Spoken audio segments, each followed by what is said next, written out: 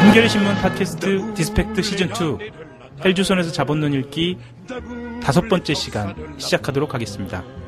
La raison tonnant son cratère, c'est l'éruption de la fin du passé, faisant table rase, foule esclave debout, debout.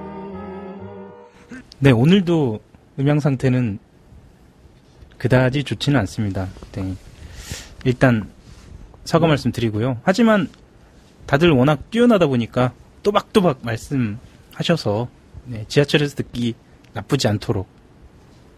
하지만 새벽에 듣기에는 조금 부담스러우실 수는 있겠네요. 뭐 우리 지금 상태 자체가 아침 지하철 같습니다. 아 죄송. 욕이신 거죠 지금? 예, 지난 한 주간 어떻게 지내셨는지 모르겠습니다. 예, 각자 소개를 좀 해주시고요. 오늘은 강독을 바로 들어가는 것으로 한번 해볼까요? 혹시나 지난주에 의문, 질문 중에 해결이 안 된 거 있으면 복습 차원에서 한번 질문을 받고 강독으로 바로 들어가는 것으로 하겠습니다. 김공현 선생님 나와 계십니다. 예, 안녕하세요. 김공현입니다. 네, 각자 소개 좀 해주시죠. 예, 탐사 기획팀의 김민경입니다. 네, 한겨레에서 노동 담당하고 있는 노현웅 기자입니다. 네, 저는 허재현 기자인데요. 저는 궁금한 건 없었고, 지난주에 말하려다가 깜빡하고 말 안 한 게 하나 있었어요. 이 방송이 나갈 때쯤에 아마 다 기사 보셨을 것 같은데, 드라마 송곳이 네. 11월 29일 날 방영을 이제 끝냈습니다. 네. 예. 제가 민주노총 한상균 위원장을 인터뷰했었거든요. 네. 이 위원장도 이 수배 생활에 이 드라마를 다 챙겨보셨더라고요. 그래서 그 드라마를 꼭 보시라고 이제 독자들에게 이제 얘기하셨던 내용들이 이제 인터뷰 기사로 한겨레에서 보도를 했는데, 그런 장점이 있대요. 이게 시청률이 좀 별로 안 나와서 사람들이 잘 모를 텐데, 이 드라마를 보면, 우리가 몰랐던 근로기준법에 어떤 명시되어 있는 노동자의 권리들, 네. 그리고 노동자인데 내가 노동자로서 무슨 권리를 갖고 있는지 사실 잘 모르고 살거든요. 예, 그래서 그런 것들과 관련해서 아주 재미있고 쉽게 학습할 수 있다고 한상기 위원장이 추천을 하더라고요, 이 드라마를. 네. 예, 그래서 혹시 이 방송을 듣는 분들, 아마 이미 보신 분들도 있겠지만, 예, 주변에 비록 종영됐더라도 그 드라마 꼭 챙겨보시라고. 네. 네, 지난 방송에 그거 말했어야 되는데 깜빡했어요. 네, 알겠습니다. 제가 KTX 여승무원 이야기를 하면서 서비스 업종하고 컨베이어 벨트가 도는 공장 노동자하고 이제 비교를 좀 했어요, 제조업이요. 근데 아마 이 송곳이라는 드라마를 보면 우리가 흔히 이제 서비스업에 종사하면서 자기 스스로 이제 노동자성, 근로자로서의 정체성을 가지지 못하는 경우가 많거든요. 왜냐하면 나는 그냥 용돈 벌러 나왔는데, 아니면은 나는 그냥 소일거리 하러 나왔는데, 이렇게 이야기하면서요. 아마 보시면 알 것 같아요. 그런 부분들이 아주 재밌게 해소되지는 않아요. 좀 약간 불편하기도 하고. 하지만 잘생긴 지현우도 나오고 그러지 않습니까? 예, 좋습니다. 지난주 숙제부터. 예. 숙제. 근데 그 양반은 무슨 민주노총 위원장이 무슨 자본론 읽으라고 안 하고 무슨 드라마 보라고. 저희 팟캐스트에 대해서는 말씀 안 하시던가요? 물어보지 않아서. 아직 수배자이시기 때문에. 네. 가급적 대중적인 얘기만 하셔야 될 거예요. 이 자본론 읽으라 그랬다가 또. 가중 처벌되는 거 아닙니까? 아유, 위험하게. 아니, 시진핑도 이야기하는 지금 막수주의 경제학인데. 아무튼, 그렇습니다. 예, 좀 뒤처지는 면이 있어요. 그렇습니다. 노현웅 기자는, 지난주에 혹시 어떻게 지냈는지, 아니면 지난주 공부하신 거 관련돼서. 예. 곁다리로 일단 저희 노동 담당 기자가 2명이 있는데요. 전종희 기자와 노현웅 기자가 함께 쓴 송곳으로 보는 노동시장 개편이라는 시리즈 기사가 지금 다 나갔습니다. 어쨌든 현실에 좀 이렇게 눈을 돌려야 되는데, 지금 새누리당과 정부에서 시도하고 있는 노동개혁이라는 이름으로 시도하고 있는 노동시장 개편이 상당히 악용될 우려가 크고 폐해가 정말 심각해 보이거든요. 근데 사실 많이 알려져 있지 않은 현실이라서 그런 부분 조금이라도 쉽게 설명드리려고 시리즈를 기획을 했었으니까요. 지금도 좀 많이 읽힌 기사 같긴 한데, 한번 검색을 하시면 송곳으로 보는 노동시장 개편 시리즈 한번 쭉 일독을 하시면 지금 문제가 되는 현안들은 다 거기 어느 정도는 정리가 돼 있으니까요. 예, 부탁드립니다. 네, 저도 재밌게 봤는데요. 좀 안타까운 게, 뭐, 그 기사가 안타까운 게 아니고, 야, 이런 거를 학교에서 배워야 되는데, 예? 학교에서 배워야 되는데 학교에서 안 가르쳐 주고, 그러니까는 우리가 만화책 보고 배우고, 뭐, TV 드라마 보고 배우고, 에이, 참. 재교육 받아. 그 기사를 좀 아무리 써도 사실 좀 안 읽혀요. 그래서 어떻게든 좀 재밌게 읽혀보려고 송곳도 끌어다가 쓰고 뭐 이렇게 하는 건데요. 아무튼 이번 기회에 한번 총정리를 해보시면 도움이 되실 겁니다. 아마 2017년 이후에 노동이란 과목이 생길 수도 있지 않을까? 뭐, 노동과 사회 이런 거 생겨야죠. 그렇죠? 사실 뭐, 지금 금수저, 훅수저 얘기 나오는데, 저는 뭐 별로 기분이 좋지 않습니다. 무슨 뭐 우리가 다 금수저로 밥을 먹어야 되는 것도 아니고요. 사실 이 흑수저로 아주 즐겁게 잘 살 수 있게 해주는 것도 저는 어쨌든 이 사회를 이렇게 운영하는 분들 입장에서는 잘 생각해 봐야 될 점이라고 생각하거든요. 이제 그런 면에서. 근데 그거 관련해서 사실, 예, 지난 시간에 우리 읽었던 내용 중에, 예. 우리 김민경 기자 말씀하신. 예, 김민정 기자. 예.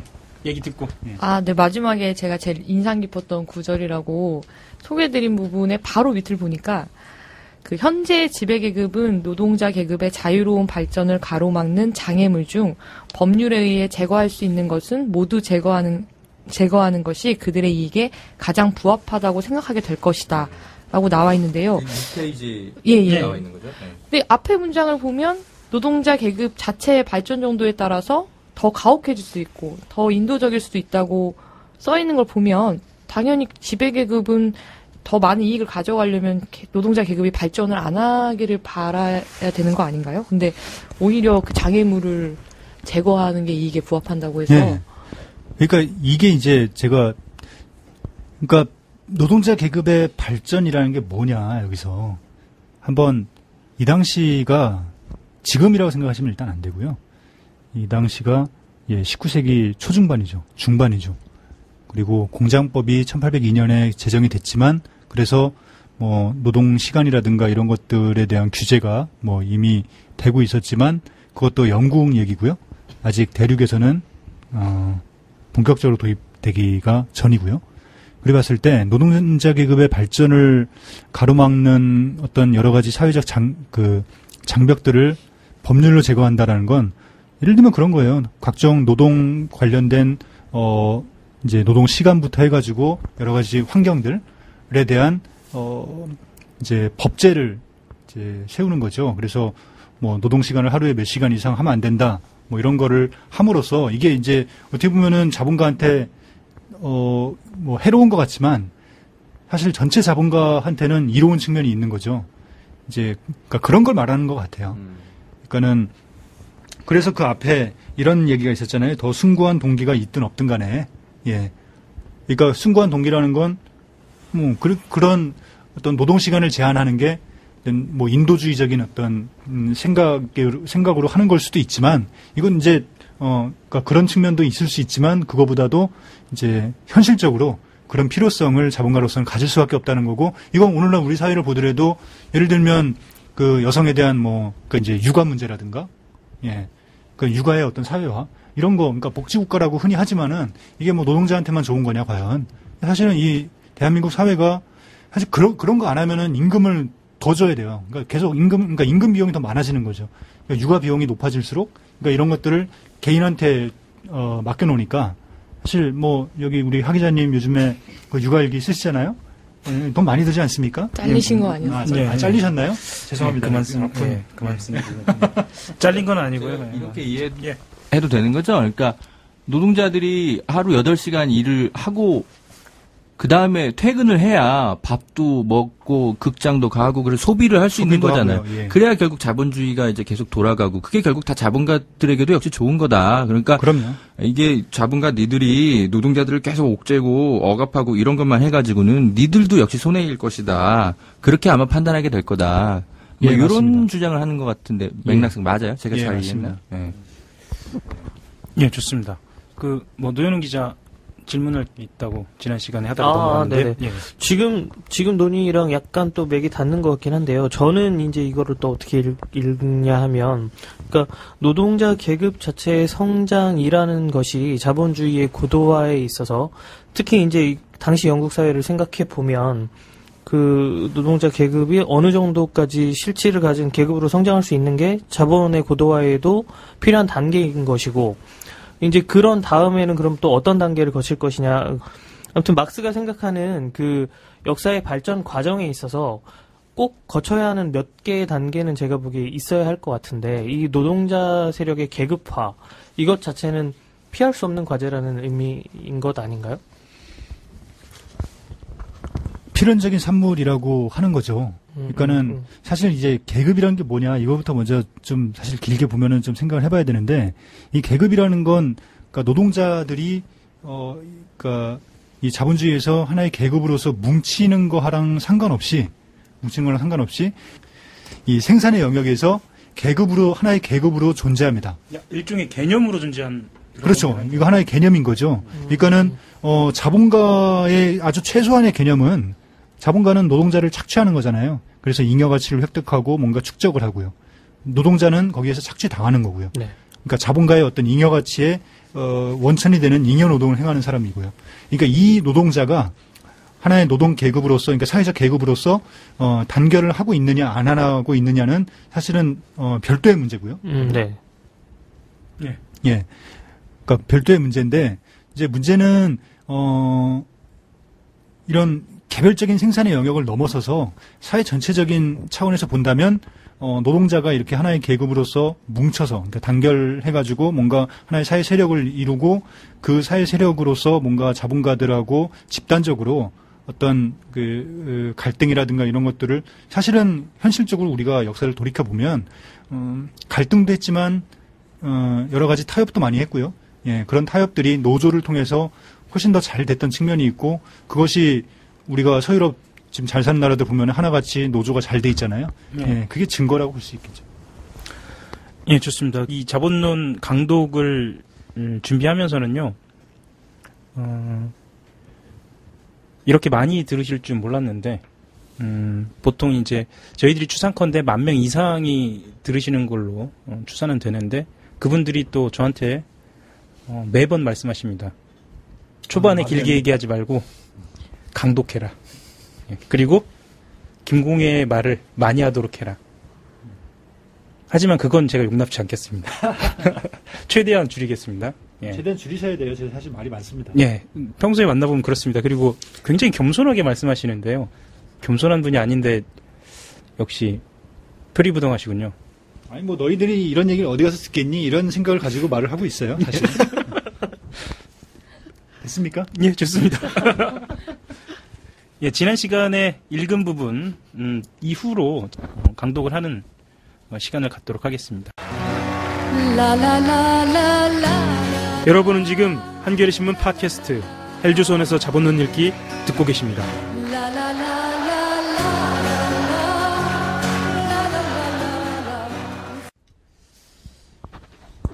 예, 그 다음 줄 어제는 게 네. 예. 특히 이러한 이유 때문에 나는 이 책에서 영국 공장법의 역사, 내용, 결과에 매우 많은 지면을 할애했다. 어떤 국민이든 다른 국민으로부터 배워야 하며 또 배울 수 있다. 한 사회가 비록 자기 발전의 자연 법칙을 발견했다 하더라도 사실 현대 사회의 경제적 운동 법칙을 발견하는 것이 이 책의 최종 목적이다. 이게 이제 괄호하고 이제 들어있는 부분이고요. 자연적인 발전 단계들을 뛰어넘을 수도 없으며 법령으로 폐지할 수도 없다. 그러나 그 사회는 그러한 발전의 진통을 단축시키고 경감시킬 수는 있다. 예. 예. 뭐 넘어갈까요? 아니요, 여기 굉장히 중요한 부분인데요. 이걸 넘어가시면 안 돼요. 예. 그래요? 저희가 무지해서 이게 네. 뭐가 아니, 정말 중요한 부분인데. 예. 그렇군요. 지금 화가 나려고 그러네. 이걸 그냥 넘어가시려고. 예, 좋습니다. 예. 일단 영국 공장법 얘기는 앞에서도 한번 나왔고요. 예, 말씀드린 대로 이게 1802년에 제정이 돼가지고 아직까지 존재합니다. 사실은 여기서 제일 그 논란이 되는 부분이 이제 그 마지막에 있는 건데요. 다시 한번 읽어볼까요? 그 괄호 쳐 있는 거를 빼고, 그러니까 한 사회가 여기 자연법칙이라는 표현을 한번 눈여겨봐주세요. 예. 자연법칙. 그러니까 지금 경제 얘기를 하는데 자연법칙이라고 하고 있거든요. 이거는 뭔가 이 경제, 그러니까 사람이 일궈놓은 인위적인 이 경제에도 어떤 자연에나 있을 법한 그런 법칙이 있다, 이런 건데요. 사실 이거는 이 당시에 그 사회사상가들이 대체로 가지고 있었던 그런 생각입니다. 뭐 다윈의 자격을 받기도 했지만은 사실은 다윈 자체가 이제 이런 어떤 당대의 지적 분위기의 산물이라고도 볼 수 있겠고요. 그래서 자연 법칙을 사회에서도 찾아내려고 하는, 그러니까 막스도 사실은 그런 경향이 있는 거고, 그런 면에서 뭐 18, 19세기 이 뭐 과학주의 내지는 뭐 이제 계몽주의 뭐 이런 거에 막스도 하나의 산물이다, 이런 얘기를 뭐 아주 큰 틀에서는 할 수 있어요. 할 수 있는데, 그러니까 말하자면 진화론을 말씀하시는 건가요? 예, 이제 그런 면에서 이게 받아들여질 수 있다는 거죠. 이제 소위 사회 진화론이라고 하는. 보시면은 그 다음에 뭐라고 했냐면, 한 사회가 다른 사회로부터 배울 수 있다. 배워야 한다. 왜냐면은, 그러니까 앞선 사회가 있는가 하면 뒤에서 이렇게 쫓아오는, 그러니까 소위 후발국이라는 게 있는데, 그 후발국의 발전이라는 게 결국은 앞에서 발전했던 선진국들의 경로를 따를 수밖에 없다. 그래서, 한국은 이제 영국이나 미국이나 일본이나 이런 경로를 따라갈 수밖에 없고, 또는 러시아도 그럴 수밖에 없고, 그래서 예컨대 영국이나 미국이나 뭐 일본이 그 이제 사회주의로 가지 않은 상태에서 한국이 먼저 가는 건 불가능한 일이고, 한국은 말하자면 자본주의라는 연옥을 겪어야만 그 사회주의로 갈 수 있고, 이제 이런 식의 어떤 논리가 여기서 성립될 수 있잖아요. 그리고 그것이 이제 우리나라로 치면은 이게 무슨 뭐 사회주의 이런 거가 아니고요. 이제 흔히 말하는 근대화 이론이라는 게 있잖아요. 그러니까 한국이라는 나라가 처해 있는 어떤 특수한 상황 속에서 우리가 나름대로 취해 나갈 수 있는 고유한 발전 경로라는 게 따로 있는 건 아니고, 사실은 서양의 그런 자본주의들이 발전해왔던 그런 경로를 따라갈 수밖에 없다. 라는 게 근대화 이론이고요. 예, 사실 이게 이제 제3세계가 역사적으로 보면은 제3세계가 이제 60년대 말부터 형성이 되잖아요. 되면서 이제 비판을 많이 받습니다. 이제 종속 이론이라든가 이런 논의들도 물론 그 이전에 나온 거지만 있었고요. 그래서 비판을 많이 받고, 그래서 우리 나름의 어떤 발전 경로를 찾아가 보자 라는 게, 그러니까 결국 지금 보시면은 이제 신자유주의라는 거에 대해서 가장 크게 이 세계적으로 봤을 때 가장 큰 목소리, 가장 큰 비판의 목소리, 그리고 가장 설득력 있는 목소리를 내는 게 바로 이런 근대화 이론에 대한 비판 입장에 있는 사람들이거든요. 그 이제 우리가 뭐 잘 아는 한국이 낳은 세계적 그 경제학자 장하준 교수. 이분이 신자유주의에 대해서 반대하면서 뭔가 그 각 국민 경제들이 가지고 있는 어떤 고유성, 이런 거를 좀 살릴 수 있는 방식으로 그 자본주의 발달을 추구해야 된다. 그러니까 신자유주의처럼 무슨 뭐 원 사이즈 피츠 올, 그러니까 뭐 만능, 시장 만능, 그러니까 무조건 이렇게 가야 돼, 이런 게 아니고. 예. 근데 이제 여기 나와 있는 막스의 이 구절이 어떻게 보면은 바로 그런 신자유주의적인 근대화 이론 네, 해석될 수 있는 여지가 있다는 거고, 실제로 그것 때문에 막스가 엄청난 비판을 받았습니다. 아, 그래요? 그러면 그 비판에 대한 어떤 해소된 지점들이나 이런 건 없었나요? 예. 이제 사실 이 부분도 지난 시간에 간단하게 아주 간략하게 말씀을 드렸는데요. 실제로 막스가 이런 생각을 했었어요. 했었고, 사실 또 따지고 보면 이걸 부정할 수도 없어요. 지금 한국이 겪고 있는 이, 어떻게 보면은 아주 발전을 했다고 생각했는데 다시 좀 퇴행되는 이 모습을 어떻게 해석할 거냐, 뭐 여러 가지 방식이 있겠지만, 뭐 이것도 크게 보면 그런 급속한 발전의 좀 후과 아닌가, 이런 생각도 한편에서 들거든요. 그래서 뭐 그런 면에서 보면은 뭐 이렇게 부정할 수도 없는 이야기인 것 같고, 근데 이제 막스의 어떤 개인적인 지적 발전의 차원에서 본다면 이 사람은 이 자본론을 냈던 이 시기를 전후해가지고 굉장히 커다란 변화를 겪습니다. 그러니까 이 러시아라든가 특히 이제 러시아의 그 당시 지식인들, 우리가 알고 있는 왜 데카브리스트라고 하나요? 그 이제 아무도 모르는 것 같아요. 예, 아무도 모르시네요. 이 자리에 있는 예. 제가 얘기하기 상당히 어렵습니다. 예. 예. 뭐 좀 틀리면 지적도 좀 해주고 그래야 되는데. 예. 하여튼, 예. 그 러시아에, 어떻게 보면 계몽주의자들이죠. 예. 계몽주의자들, 그리고 우리 잘 아는 왜 시문의 상록수에 나오는 그 분화로도 운동. 예. 예. 그런 거 했던 그 이제 민중주의자들. 예. 예. 이런 사람들이 있었단 말이죠. 그 지식인들인데 뭔가, 러시아의 사회는, 그러니까 이 사람들은 뭔가 이 서구에, 그러니까 이 서유럽의 앞선, 지적 성과들을 흡수하고 있었지만 막상 러시아 사회는 아주 그냥 지벅지벅한 이 봉건제에서 허우적거리고 있었고, 그래서 여기서 뭔가 이 사회 개혁을 추구했던 사람들이 있단 말이죠. 그런 사람들하고 이 교류를 갔습니다, 막스가. 교류를 갔는데 그 과정에서 러시아 사회에 대한 여러 가지 지식들을 쌓게 되고요. 그리고 평소에 구하기 어려웠던 여러 가지 책들도 이제 받게 되죠. 그 사람들로부터. 그러니까 받으면서 러시아에 대해서 연구를 많이 해요. 그러면서 이제 러시아를 연구를 해보니 이게 또 반드시 뭔가 이런 이 서유럽이 겪었던 길을 반드시 다 겪고 뭔가 이 사회주의로 간다든가 그럴 필요는 또 없을 수도 있겠다. 여러 가지 말하자면 자본주의적인 발전의 경로들이 있을 수 있겠다라는 거를 인정을 하게 되고 그거를 자기 나름대로 뭔가 이론 속에 집어넣으려고 하다가 결국은 그냥 뭐 죽게 되는 거죠. 그렇군요. 하다가 예. 좋습니다. 근데 그 흔적은 많이 발견할 수 있어요. 아, 그런가요? 예. 지난번 말씀드린 대로 뭐 느낌표도 빼고. 느낌표도 빼고. 예. 근데 확신은 없는데 궁금하게 지금 설명 드리니까 이게 지금 자본을 쓸 때가요. 제국주의 국가들이 엄청 나타나서 식민지 막 늘리고 있을 때잖아요. 아닌가요? 그렇죠. 근데 이제 흔히 레닌이 제국주의론이라고 했던 그거보다는 조금 앞선 시기고요. 예. 거기에 대해서는 마르크스는, 그러니까 왜냐면 이런 관점이면 사실 그 식민지화의 여러 가지 이제 명분, 그러니까 실제 뭐와 상관없이 명분 중에 하나가 우리가 훨씬 더 앞서 있으니까 이렇게 우리보다 후진한, 뭐 경제적으로 문화적으로 후진한 나라의 뭐를 지배하는 거를 정당화하고 뭐 우리가 뭐 도와주겠다 뭐 이런 거였을 텐데 그런 것도 약간 연결고리는 없나요? 전혀 다른 건가요? 실제로 근데 연결고리가 굉장히 큰데요. 아주 짙은데요.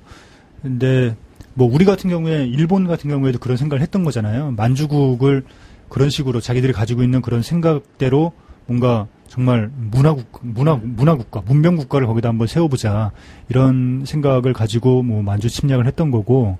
그리고 보면은 근데 그 만주 침략을 했던 그 주역들이 사실은 바로 이 시기에, 그러니까 자본론 쓰여지고 막 이랬던 시기에 유럽에 와가지고 배워갔던 사람들이에요. 그러니까 사찰단, 신사단, 신사유람단이죠. 이제 그 중에 뭐 이토 히로부미도 있었고 그랬거든요. 그 사람들이 영국에 와가지고 거기다가 뭐 비석 같은 거 세워놨는데 이제 그런 것도 실제로 지금 남아있고 합니다. 아, 그래요? 예. 제가 가서 좀 그어놓고 올까요? 예. 뭐, 조만간에 가시니까. 예. 그렇습니다.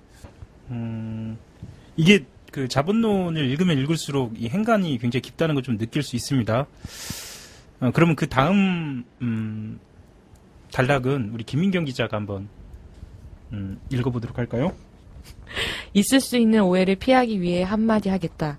자본가와 지주를 나는 결코 장밋빛으로 아름답게 그리지는 않는다. 그러나 여기서 개인들이 문제로 되는 것은 오직 그들이 경제적 범주의 인격화, 일정한 계급관계와 이익의 담지자인 한에서다. 경제적 사회구성체의 발전을 자연사적 과정으로 입장에서는 다른 입장과는 달리 개인이 이러한 관계들의 책임이 있다고 생각하지 않는다. 또한 개인은 주관적으로는 아무리 이러한 관계들을 초월하고 있다고 하더라도 사회적으로는 여전히 그것들의 산물이다. 예, 여기 굉장히 이제 중요한 단락이에요. 계속 중요한 단락이 나와요. 예, 이거는 왜 중요하냐면 이거는 좀 거창하게 얘기하면은요, 그 마르크스주의 사회과학의 기본적인 방법론을 담고 있습니다. 그러니까 사람을 어떻게 보냐는 거예요, 한마디로. 사람이요? 사람을. 예. 여기서 뭐라고 했냐면 개인들은 그저 그들이 갖가지 경제범주들의 인격화라는 점에서만 다루겠다. 즉 계급관계 그리고 이해관계의 담지자로서만 다루겠다. 이렇게 얘기했거든요. 여기는 여기는 이익이라고 나왔는데 이해관계라고. 예, 이것도 사실 좀 심각하게 문제 삼자면, 그러니까 오역이라고 볼 수 있어요. 예, 우리가 이익이라고 하면은, 그냥 일반 명사잖아요. 이익이라고 하면. 그런데 이해관계라고 하면은요, 이해관계는 우리가 이제 흔히 경제학이나 이런 데서, 그러니까 이제 어떤 사람이 있냐면, 그러니까 사회의 구성 원리예요. 그러니까 사람들 간의 관계의 구성 원리예요. 그러니까 근대의 개인과 개인을 맺어주는 원리는 이해관계라는 거예요. 근데 우리가 흔히 이해관계를 강조를 하는 사람들을 좀 안 좋게 보잖아요. 뭔가 이해타산적으로 뭔가 이 관계를 속물처럼 보고 막 그러잖아요. 근데 이것도 사실 역사적으로 보면은요, 그 관계의 근원이 원래는 뭐였나? 관계의 근원은 사실은 신분이었어요. 신분. 예, 신분제. 그러니까 높고 낮음. 뭔가 종교, 신에 대한 어떤 뭐 충성. 하여튼 뭐 이런 거였단 말이에요. 전혀 이성적이지가 않죠. 근데 그에 비해서 보면은 이해관계는 굉장히 좋은 거예요. 평등이라는 게 여긴 전제돼 있어요.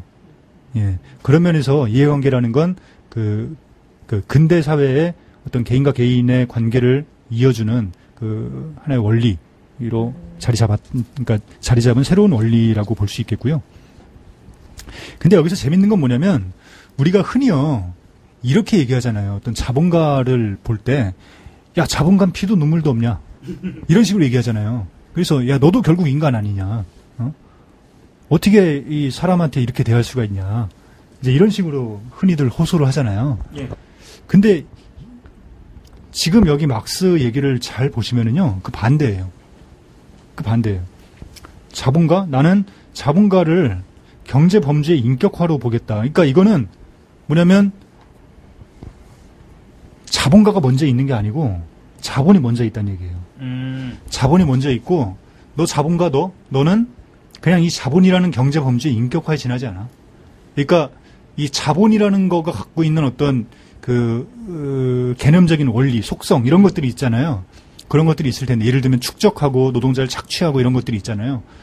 그러니까 현실의 자본가라는 건 오히려 이런 자본가가 가지고 있는 이런 속성들이 그러니까 이 뇌에 프로그램된 어떤 로봇이라는 거예요. 그러니까 자기는 그렇게 보겠다는 거예요. 일종의 한 개인, 그러니까 사람으로 보겠다는 게 아니라 그 안에서 움직이는 어떤 도구, 각각을 도구화한, 그러니까 이론적으로 말하면 개념화한 이렇게. 예.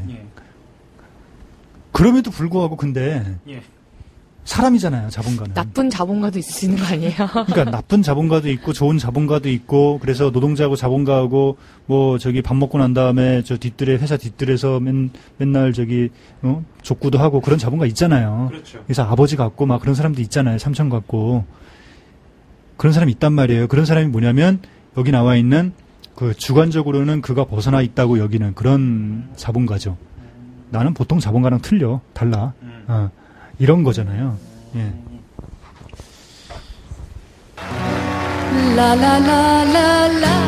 여러분은 지금 한겨레신문 팟캐스트 헬조선에서 자본론 읽기 듣고 계십니다.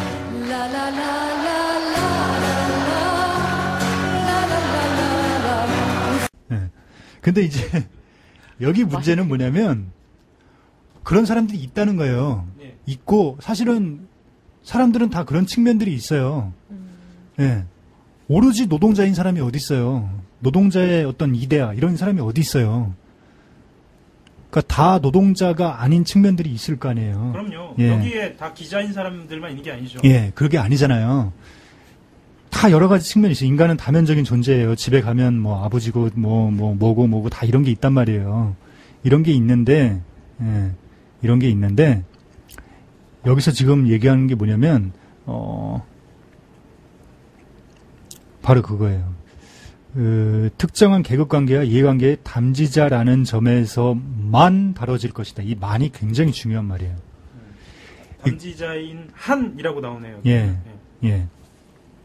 담지자인 한. 예, 그게 중요합니다. 왜냐면, 여기서 막스는요, 사람은 그런 계급 관계의 산물이기만 하다라고 얘기하는 게 아니고요.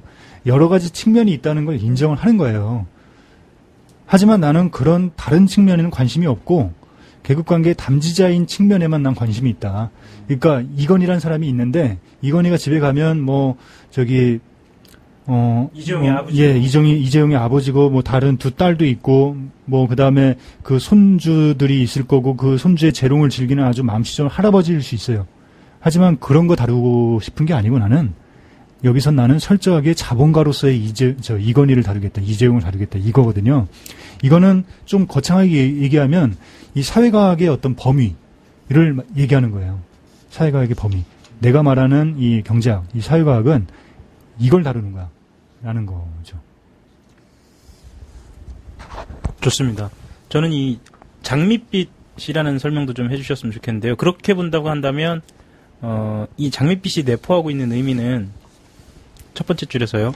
아까 읽은 자본가와 지주를 나는 결코 장밋빛으로 아름답게 그리지는 않는다. 이 대목에서 그러면은 이 장밋빛이라는 의미는 이 자본가와 지주가 그 장밋빛의 향기랄까요? 아니면 그 빛깔을 어느 정도도 갖고 있다라는 의미기도 한 거네요. 김공현 선생님 말을 빌자면. 뭐 자본가 지주 생각하면 좋잖아요. 그러니까 여기저기 좋은 데 다니면서 좋은 거 먹고 뭐 좋은 거 즐기면서 예. 그러니까 아주 뭐 좋은 사람들 그러면서 이제 좋은 일도 하고 여기저기 기부도 하고 예. 그러니까 이 장밋빛이라는 건 좀 심각하게 얘기하면 이 당시에 이제 특히 아담 스미스라든가 다른 경제학자들 보면은요. 자본가 왜 자본가가 됐어요? 다 똑같았는데 처음에는 다 똑같았는데 자본가는 부지런한 사람이 자본가가 된 거야. 이명박처럼. 예, 부지런한 사람이 자본가 되고 그다음에 개미야 배짱이 이런 거 아시잖아요. 네. 예, 부지런한 사람이 자본가 됐고 펑펑 놀고 그냥 뭐 흥청망청하는 사람들은 노동자가 된 거야. 이제 뭐 이런 거 있잖아요. 이거에 대해서 이제 막스는 뭐라고 하냐면 이게 이제 그러니까 목가적인 묘사다. 그러니까 자본가에 대한 그런 토지 소유자, 지주에 대한 목가적인 묘사, 그리고 아름다운, 아주 그냥 장밋빛 감도는 달콤한, 예, 그런 식의 묘사라고 하는 건데요. 사실 이거는, 맨 뒤에 나오는 표현이랑 조금 대치돼요. 맨 뒤에는 뭐라고 하냐면, 주관적으로는 벗어나 있다 하더라도 사회적으로는, 책임이 적다고 자기는 생각한다. 즉, 이건 무슨 말이냐면, 거꾸로, 자본가가 노동자 막 괴롭혀? 우리는 흔히 그런 자본가 보면서 에이 나쁜 놈 막 이렇게 하잖아요. 예, 막상 그렇게 안 하겠다는 거예요. 이거는 객관적으로 다루고. 예, 객관적으로 다루겠고 그래 넌 자본가인 한 노동자 그렇게 다루는 거 이해할 수 있어. 이렇게 얘기하는 거예요. 사실은 그게 너의 법칙이지. 고급진 태도이기도 하지만 또 이게 드라마 같은 거 보면 도저히 송곳 같은 거 보면 도저히 용납할 수 없는 뭐 그런 느낌도 좀 들고. 그렇습니다. 저 그럼 그 다음 단락은 우리 노현웅 기자가 읽으면서 진행을 좀 해보도록 하겠습니다. 네. 경제학 분야의 자유로운 과학적 연구는 다른 모든 분야에서도 부닥칠 수 있는 그러한 적들과 부닥치는 것만은 아니다. 경제학이 취급하는 문제의 독특한 성격 때문에 사람의 감정 중에서 가장 맹렬하고 가장 저열하며 가장 추악한 감정, 즉 사리사욕이라는 복수의 여신이 자유로운 과학적 연구를 저지하는 투쟁 마당에 들어오게 된다. 여기까지 읽겠습니다. 근데 이 대목은요. 네? 내용이 어렵다기보다 약간 비문 같아요. 비문이요?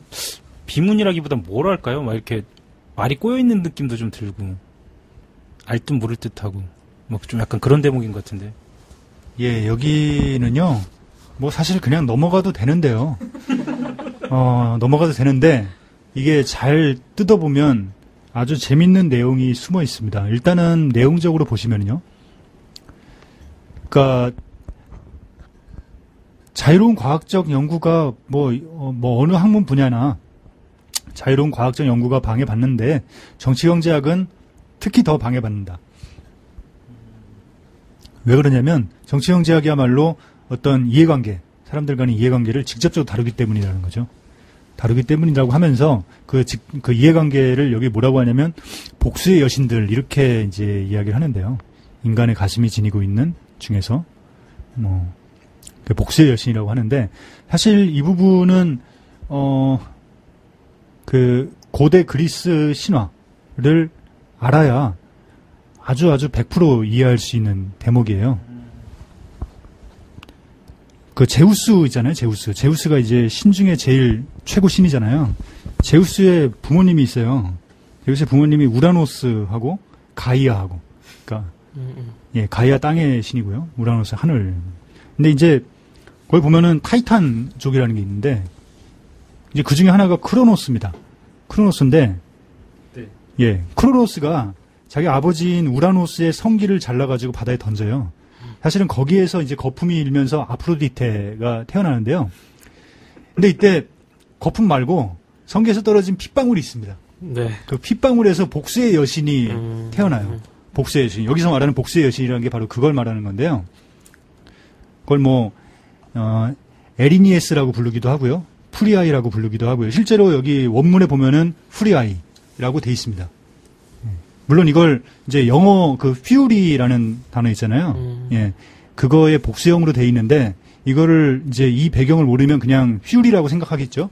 하지만 이제 이 퓨리아이 이거를 말하는 거고요. 근데 이 복수의 여신에는 셋이 있어요. 세 명의 복수의 여신이 있는데 하나하나 보면은 알렉토라는 여신이 있습니다. 이 알렉토는 분노와 같은 어떤 도덕적 잘못을 응징하고 이 끝없는 분노를 상징합니다. 그 다음에 메가이라가 있는데요. 이 메가이라는 질투를 상징하면서 특히 간통과 같은 범죄를 응징하고요. 그 다음에 티시포네라는 여신이 있는데 이 살인을 응징합니다. 근데 여기 본문에 다시 한번 보시면은요. 본문에 살인사욕이라고 하면서 뭐라고 했냐면 가장 맹렬하고 가장 저열하며 가장 추악하다 이렇게 얘기했죠. 사실은 이 세 가지 형용사가 이 세 그 복수의 여신, 이 세 복수의 여신을 각각 상징합니다. 그래서 원래 좀 더 원문에 충실하게 해석을 하면 사납다, 좀스럽다, 악랄하다, 예, 이렇게 해석을 해야 되는데요. 어쨌거나 이 배경이 있다는 걸 알고 읽으면은 훨씬 더 재미있는 부분일 것 같아요. 그런데 저 앞선 두 개 단락에서는 제가 보면서 약간의 거부감을 느끼는 것이 그 각 주체의 어떤 개성이라는 것을 사실상 매몰시키는 방식으로 환원주의적인 어떤 방법론을 택하겠다라고 얘기를 하잖아요. 그 역사 발전 과정도 자연 조건, 뭐라고 표현했었죠? 자연 법칙. 굉장히 약간 일원적이고 환원주의적인 어떤 규정을 했었는데 여기서는 또 이 사리사욕, 또 이제 각 개인의 이익 주체들의 어떤 욕망, 욕구 이런 것들 방해를 인정을 하거든요. 이게 약간 상치되는 거 아닌가요? 그러니까 그 부분이 아주 그러니까 결국은 바로 그 문제 때문에 이 경제학이란 정치 경제학이라는 게 더 어렵다. 이런 이야기를 하는 것 같아요. 그러니까는 어떻게 보면 이 사회라는 게 각 개인 주체들이 가지고 있는 이런 성격들이 서로 맞부딪히면서 갈등하고 그런 갈등들이 일시적으로 봉합되고 그러면서 있던 이런 경제적 과정들이 진행이 되는 거잖아요. 네. 예. 근데 이제 그거를 어떤 제3자적인 어떤 전지적인 관점에서 이걸 객관적으로 바라볼 수 있으면 좋은데 근데 우리는 또 우리 인간이고 우리가 실제로 그 사회에 살고 있는 일원이기 때문에 그걸 객관적으로 바라보기가 아주 어렵다. 그렇죠. 예. 이런 걸 얘기를 하는 거고 실제 그래서 지금 여기서는 얘기를 하지 않는데요. 다른 자리에서는 막스가 이제 실제로 경제학자들조차 그러니까 이제 자본가들한테 매수됐다. 예, 이런 표현을 합니다. 그러니까 매수되는 게 이제 뭐냐면 예를 들면 그런 거예요. 이 당시에 자본가들도 사실은 막 생겨나고 있던 그 계급이었기 때문에 그 자신들의 어떤 입지를 정당화시키기 위해서 여러 가지 어떤 이론적인 바탕이 필요한 거예요. 그렇죠. 그게 필요하다 보니까 여러 가지 이제 자기들이 생각하고 있는 어떤 정치적 의제들 이런 것들을 관철시키기 위해서 그 백그라운드가 필요한데 이론적 백그라운드가 필요한데 그걸 위해서 이제 현상 논문 이런 것들을 공모하고 합니다. 우리도 지금 보면은 그렇죠. 하고 있죠. 예, 상공회의소에서 뭐 현상 논문 하고 막 하잖아요. 네. 그런 거랑 똑같은 거예요. 근데 이제 예. 아무래도 이 당시에는 그런 것들이 없던 게 생겨나고 있었던 상황이었기 때문에 그거에 대한 문제 제기를 더 강하게 하는 거였죠. 예, 좋습니다. 그 다음 줄까지 노현 기자가 좀 읽는 걸로 하죠. 네. 예컨대 영국의 국교는 그의 신앙 조항 39개 중에 38개를 침해하는 것은 용서할지언정 그의 수입을 39분의 1을 침해하는 것은 용서하지 않을 것이다. 오늘날에는 무신론 그 자체는 기존의 소유관계에 대한 비판에 비하면 사소한 죄다. 여기까지 하시죠. 예. 아니 또 짧게 읽었지만 이거 굉장히 재밌는 부분인데요. 중요하다기보다는. 예. 왜냐면 요즘에 이슈잖아요, 이거. 종교인 과세. 아, 예. 이게 그 얘기인가요? 예, 이게 지금 그러니까 과세 얘기는 아닌데. 네네. 예. 그러니까 종교라는 게 변질된다는 거예요. 그러니까 근대 사회 이전에는 종교, 그러니까 이 당시에 기독교죠. 예, 기독교가 그 사회를 구성하는 가장 중요한 원리였는데, 그리고 이거는 말 그대로 신에 대한 어떤 믿음, 신앙이기 때문에 사실 이 인간 세계를 규율하는 원칙이기도 하지만 그 원칙의 기원은 사실 천상에 있는 거잖아요. 그래서 그 누구도 여기에 도전을 할 수 없는 어떤 인간계의 어떤 질서, 뭐 고유의 질서 이런 걸로는 침해될 수 없는 이제 그런 거였는데 이게 자본주의로 사회가 바뀌니까 종교의 성격이 바뀐다는 거예요. 그래서 사실 그 종교라는 그 본연의 그 의미에 비춰보면은 무신론이야말로 신이 없다고 막 이야기하는 거야말로 가장 큰 범죄인데 그렇죠. 오히려 무신론은 사소한 죄다. 뭐에 비하면 이 종교가 거둬들이는 수입의 39분의 1.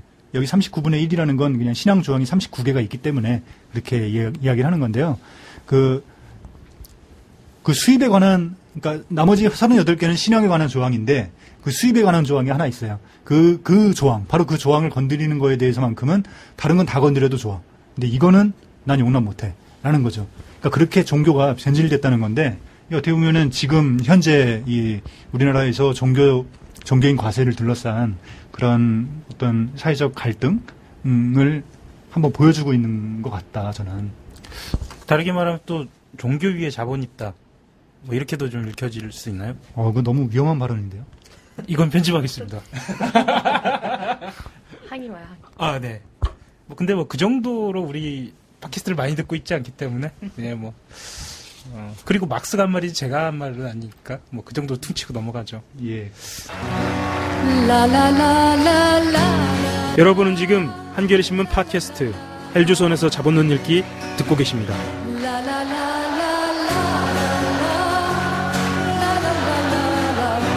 이어서 읽을게요. 그렇지만 여기에서도 변화가 일어나고 있는 것은 의심할 바 없다. 그 한 예로 최근 몇 주일 사이에 발표된 청서, 공업 문제와 노동조합에 관한 제국 제외사절의 보고, 이게 책 제목입니다. 보고서 제목입니다. 를 지적하고 싶다. 영국 왕의 제외사절들은 이 보고에서 독일과 프랑스, 요컨대 유럽 대륙의 모든 문명국에서 자본과 노동 사이의 현존관계의 근본적 변화가 영국에서와 마찬가지로 분명해지고 있으며 또 불가피하다고 분명히 밝히고 있다. 이와 때를 같이하여 대서양 저쪽에서 미국 부통령 웨이드는 공개 집회에서 노예제도의 폐지 다음으로 현재의 자본관계와 토지 소유관계의 근본적인 변화가 문제되고 있다고 언명했다. 여기까지 읽을까요? 예, 좋습니다. 뭐 하실 말씀 없으세요? 하여튼 간단히 그 당시 이 시대적 상황에 대해서 또 얘기를 좀 해주셨으면 좋겠어요.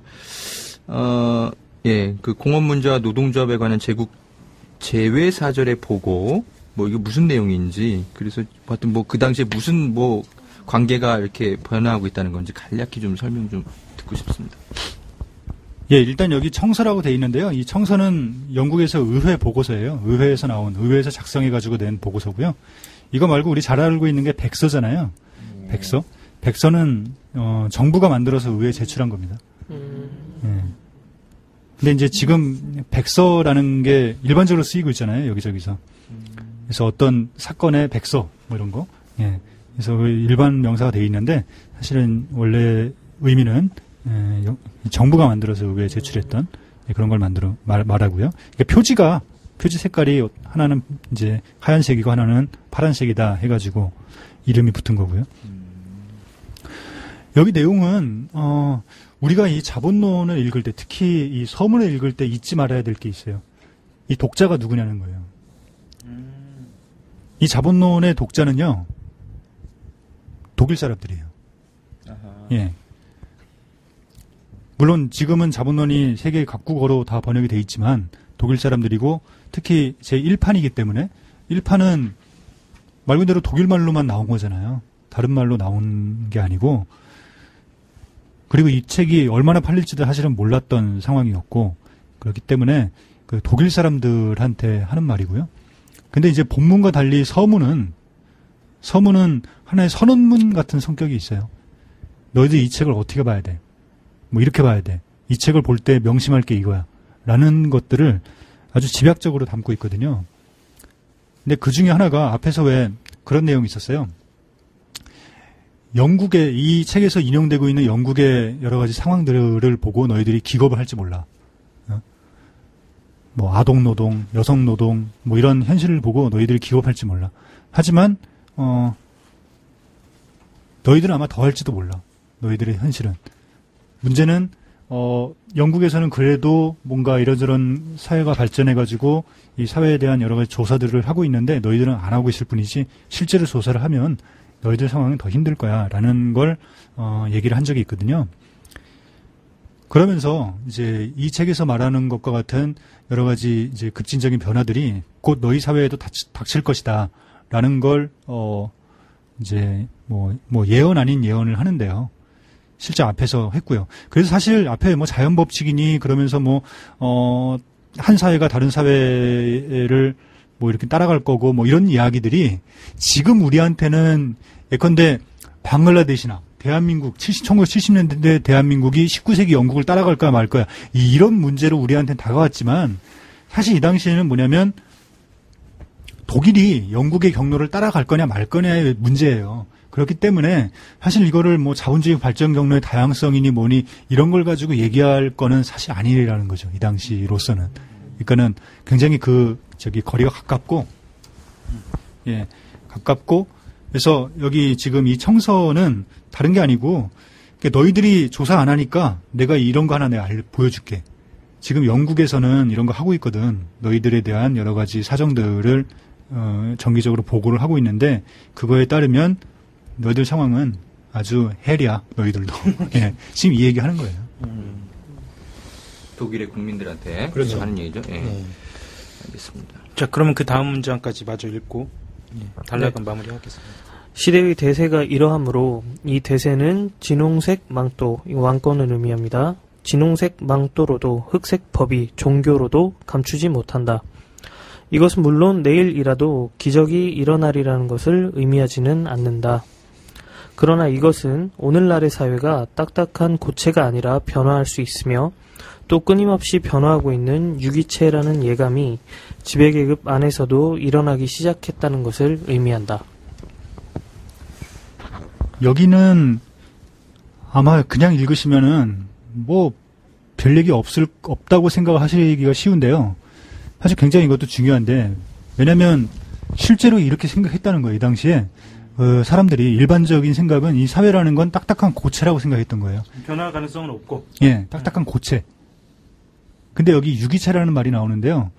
이 유기체라는 것도 그냥 지금 우리가 흔히 하는 말이잖아요.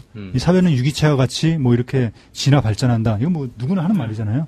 예, 특별히 무슨 사회 진화론자거나 뭐 그런 게 아니더라도 예, 누구나 흔히 생각하는 받아들이는 명제인데 이 당시에는 그게 그렇지가 않았다는 거죠. 이 사회는 그냥 딱딱한 고체였고 실제로 뭐 경제 발전 이거는 뭐 이제 세계 GDP 이런 거 수준을 연구하는 사람들이 있는데요. 그 피케티, 우리 잘 아는 피케티 같은 경우에도 그런 연구를 했는데 거기에 보면은 대체로 한 1750년 정도까지는요. 이 경제 성장률이 거의 제로예요. 예, 경제가 거의 정체돼 있어요. 그러니까 오늘날과 같은 이런 경제 성장이라는 개념 자체가 그때는 없었다는 거고요. 근데 그게 이제 자본주의가 실제로 발달하면서 이제 생겨난 건데. 예. 그래서 오늘날 우리가 갖고 있는 이 경제 규모라든가 이 경제 발전이라는 게 대체로 그때부터 생겨났다고 볼 수 있고요. 그런 면에서 이제 사회를 바라보는 관점도 좀 달라졌다 이렇게 이제 볼 수 있고요. 말하자면 이 당시에 이 변화가 막 움트고 있고 막 시작되고 있는 이런 분위기를 전달하는 거네요. 그렇죠. 예.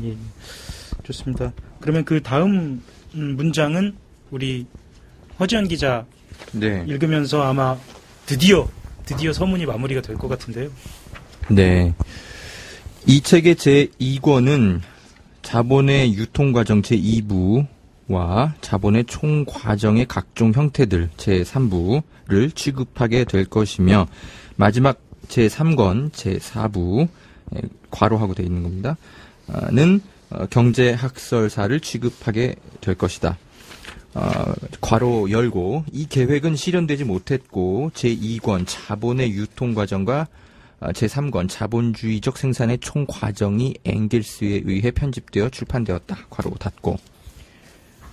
이건 그냥 간단하게 제가 설명해 드릴게요. 이건 뭐 사실 모르셔도 되는 건데요. 그러니까 막스가 애초에 이 자본론 쓸 때요. 4권으로 계획을 해요. 4권으로. 그러니까 1권은 자본의 생산과정, 2권은 자본의 유통과정, 3권은 총과정. 이거를 이제 총괄적으로 다시 한번 다루는 거고요. 그 다음에 4권이 이론의 역사를 다루는 거고요. 지금 여기 이렇게 좀 복잡하게 나와 있는 건 이 4권 중에서 2권하고 3권은 한 개로 내겠다. 그러니까 한 권으로 내겠다라는 거고요. 예. 그래서 뭐 이거를 흔히들 여기 뭐 부라고 나와 있는데 흔히들은 뭐라고 하냐면 책 이렇게 해가지고요. 3권 4책 뭐 이렇게 이제 부르기도 합니다. 근데 어쨌든 이것은 결과적으로는 막스는 2권하고 3권을 그러니까 2책하고 3책을 한꺼번에 내려고 했는데 이거를 따로 냈고요. 결과적으로 엥겔스에 의해서. 네. 그다음에 4책에 해당하는 건 엥겔스도 내지를 못하고 죽었어요. 네. 네, 엥겔스도 내지 못하고 죽었고 사실 엥겔스하고 막스가 이제 자기들이 나이가 드니까 이제 후배를 키웁니다. 그렇게 해서 키운 게 누구냐면 그 베른슈타인하고 카우츠키인데요. 우리가 사회민주주의의 아버지라고 이제 흔히들 하는 베른슈타인하고 카우츠키인데 그 중에 카우츠키가 뭐 나중에 이른바 막스주의의 교황이다 이렇게 이제 불릴 정도로 이제 권위를 얻게 되는데 카우츠키가 1905년부터 1910년 사이에 이 기존의 원고 막스가 남겨놓은 원고를 정리해가지고 잉여가치 학설사라는 이름으로 이제 그 이론사 해당하는 부분을 내고요. 그게 이후에 계속해서 편집이 됩니다. 네, 좋습니다. 예, 마지막. 네. 나는 과학적 비판에 근거한 의견이라면 무엇이든 환영한다. 그러나 내가 한 번도 양보한 일이 없는 이른바 여론이라는 편견에 대해서는 저 위대한 플로렌스 사람 단테의 다음과 같은 말이 항상 변함없이 나의 좌우명이다. 제 갈 길을 가라. 남이야 뭐라든. 1867년 7월 25일 런던 칼 마르크스. 네, 좋습니다.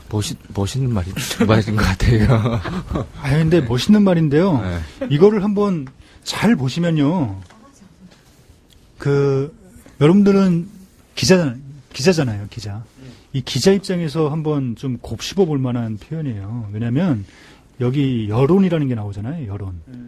여론이라는 걸 굉장히 안 좋게 보고 있잖아요, 지금. 그잖아요. 마르크스가 여론이라는 편견. 여론을 편견이라고 하잖아요. 여론 이거를 사실 이 당시에 적당한 독일어가 뭐 없기도 했고요. 그래가지고 이거를 영어 표현으로 이제 퍼블릭 오피니언이라고. 그러니까 지금 여론이라고 하는 건 똑같아요.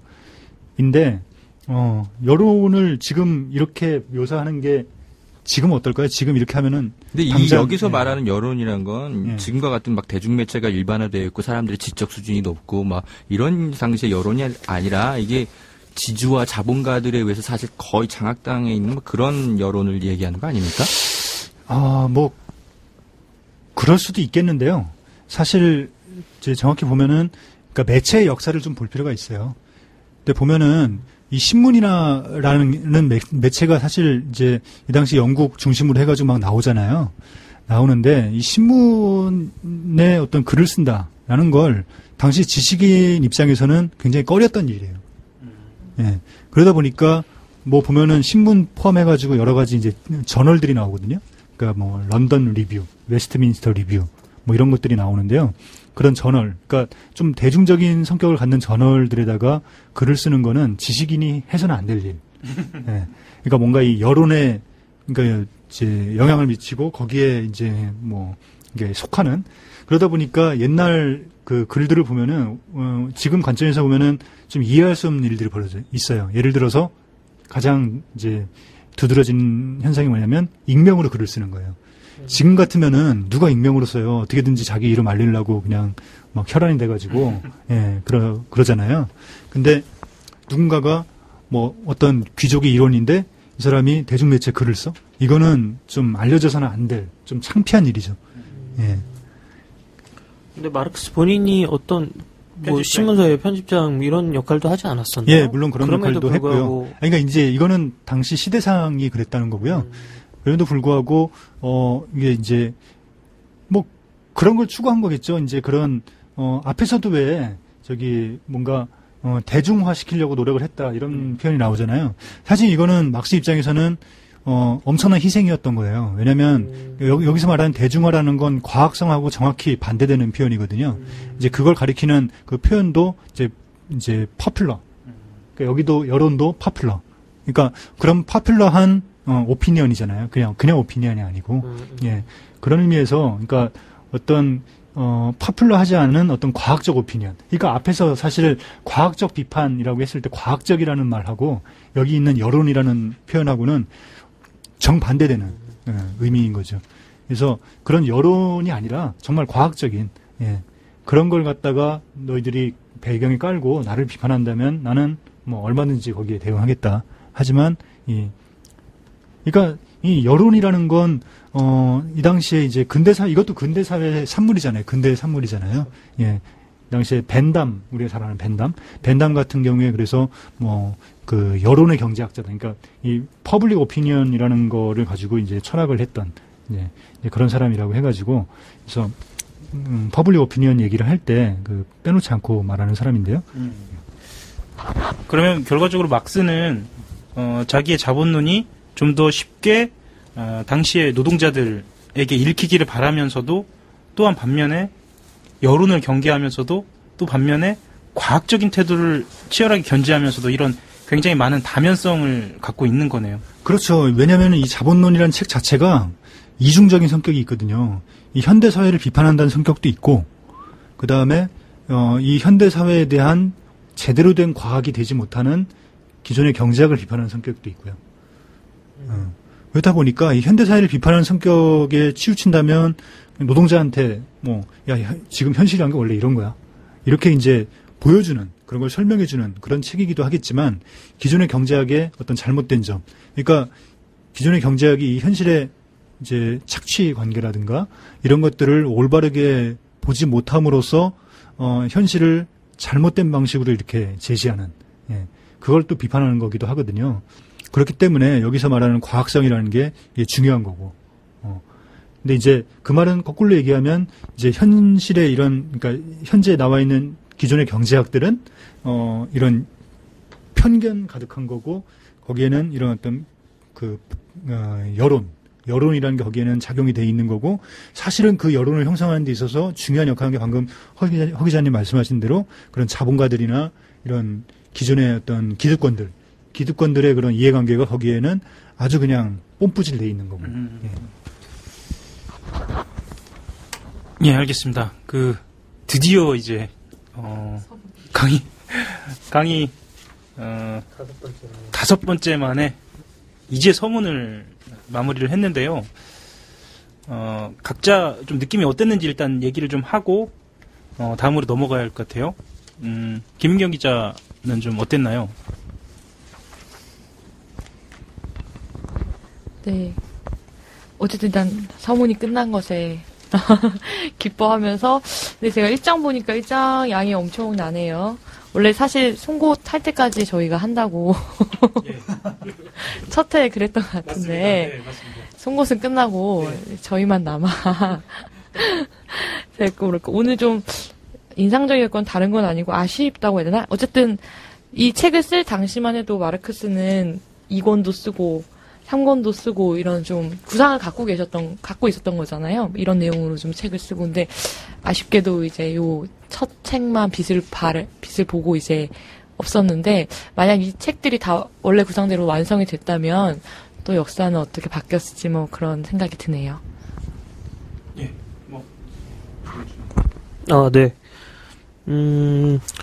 저는 약간 이 자본론에 대한 공부를 지금 이 방송과 공부를 병행하고 있는 입장에서 살짝 뭐랄까 진도가 느리다라는 느낌을 좀 받고 있어요. 근데 이게 서문이라는 것 자체가 워낙에 행간이 깊을 수밖에 없는 상징적이고 압축적인 글이기 때문에 그랬던 게 아닌가 싶고, 그래서 그 행간을 짚어주시는 게 너무 재밌었고요. 그냥 뭐 어떻게 될런지 모르겠지만 이제 본론으로 들어가서는 조금 더 공부의 속도를 내면 어떨까, 뭐 이런 다짐도 한번 해보면서 네. 마무리하겠습니다. 예. 네, 하여튼 많은 분들이 이렇게 어려운 책을 과연 읽을 수 있을까 일단 고민하면서 이 방송을 들으셨을 것 같은데요. 일단 더 계속 해보셨으면 좋겠습니다. 예. 제가 일단 버티고 있으니까요. 지금 하나, 둘, 셋, 넷, 다섯, 6페이지 하여튼 이 서문 읽는데 우리가 많이 힘들었는데 이 첫 시작이 힘든 거지. 사실 읽다 보면 똑같은 얘기 계속 이제 아마 비슷한 얘기들이 아마 반복될 거거든요. 예, 그래서 용기 내서 계속 가봅시다, 청취자 여러분. 예, 좋습니다. 김경희 선생님. 예, 방금 노 기자님 그리고 허 기자님 말씀하신 대로 이 서문이 굉장히 압축적인 텍스트예요. 여기서 하고 싶은 얘기가 얼마나 많았겠어요. 사실 이 책이야 뭐 내용은 그러니까 자기가 이 경제학에 대해서는 책에서 그냥 본문에서 하면 돼요.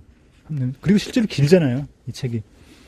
근데 그거 말고 독일인들에게 내 독일인으로서 한때 내 젊음을 바쳐가지고 이 독일 이쪽 유럽에서 뭔가 혁명운동을 했던 사람으로서 영국에 지금 망명해 있는 진짜 그런 망명객으로서 하고 싶은 얘기가 얼마나 많겠어요.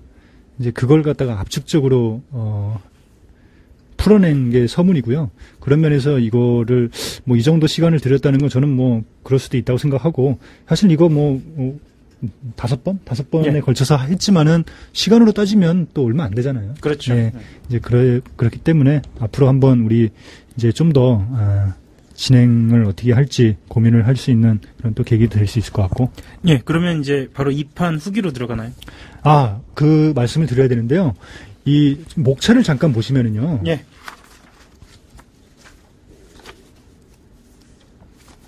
예, 목차를 보시면 여기에 서문 후기 뭐 이렇게 들어가 있는 게 총 7개입니다. 1판부터 해가지고요. 1판 서문, 2판 후기, 그 다음에 3판, 4판에 서문이 들어가고요. 그 다음에 여기 프랑스어판하고 영어판이 나오는데, 왜 여기까지만 나오냐면, 이게 막스 엥겔스가 실제로 살아생전에 관여한 판들이기 때문에 그래요. 물론 이제 막스는 프랑스어판까지만 내고 죽었죠. 그래서 3판, 영어판, 4판은 엥겔스가 다 작업을 해가지고 낸 거긴 하지만 어쨌든 막스하고 엥겔스를 거의 이제 뭐 일심동체로 봐가지고 대충 그래서 막스 엥겔스가 쓴 거를 기준으로 한 거고요. 그래서 사실 이 이후에 보면은 5판도 나오고 막 그랬어요. 이제 물론 뭐 막스 엥겔스하고는 상관없이 나온 거긴 하지만 그런 다음에 이제 4판이 최종적으로 거의 정본처럼 굳어집니다. 그래서 이 4판까지만 나오는데요. 근데 우리가 앞으로 여기 이거를 다 읽을 필요는 없을 것 같아요. 예. 예, 왜냐면 이 책이 말 그대로 이제 1권이기 때문에 1권 그 초판의 그 서문만, 그러니까 지금 우리가 읽은 이 서문만이 이 1권의 서문으로서 기획이 된 거예요. 예, 다른 것들은 다 이후에 특히 이제 2판 후기 같은 경우에 굉장히 중요한 내용들을 담고 있긴 하지만 그 1권에 대한 어떤 반응을 보고서 거기에 대한 이제 막스의 추가 반응까지 이제 들어있는 것이기 때문에 어떻게 보면은 2판 후기는 막스의 애초 의도대로 1권을 다 읽은 다음에 읽는 것도 저는 굉장히 좋은 독서법이라 생각하거든요. 예. 좋습니다. 그러면 여기까지 마무리를 하고 깔끔하게 다음 시간부터는 드디어 1편 드디어 본문으로 들어갑니다. 그럼 우리 독자님들이, 청취자들이 다음에 이제 준비해서 읽으셔야 될 부분은 페이지 몇 번째부터 읽으면 되는 겁니까? 예, 김수행 번역판으로는 43페이지고요. 제 1장 상품부터 시작합니다. 이제, 저희가 5번에 걸쳐서 하면서 여러 가지 그 중요한 개념들 이야기했는데 그 중에 하나가 상품이고 그 중에 또 하나가 가치였죠. 이게 이제 본격적으로 등장하게 되는 그런 본문을 다음 시간부터 진행하도록 하겠습니다. 오늘 너무 수고하셨고요. 다음부터는 좀 열악한 환경을 개선하도록 지하철 같은 환경 말고요. 지하철에서 나가고 싶습니다. 그렇습니다. 예, 환경을 좀 개선하도록 노력해 보도록 하겠습니다. Debout les forçats de la faim. La raison tonne en son cratère, c'est l'éruption de la fin. Du passé, faisons table rase, foule esclave, debout, debout. Le monde va changer de base, nous ne sommes rien, soyons tout.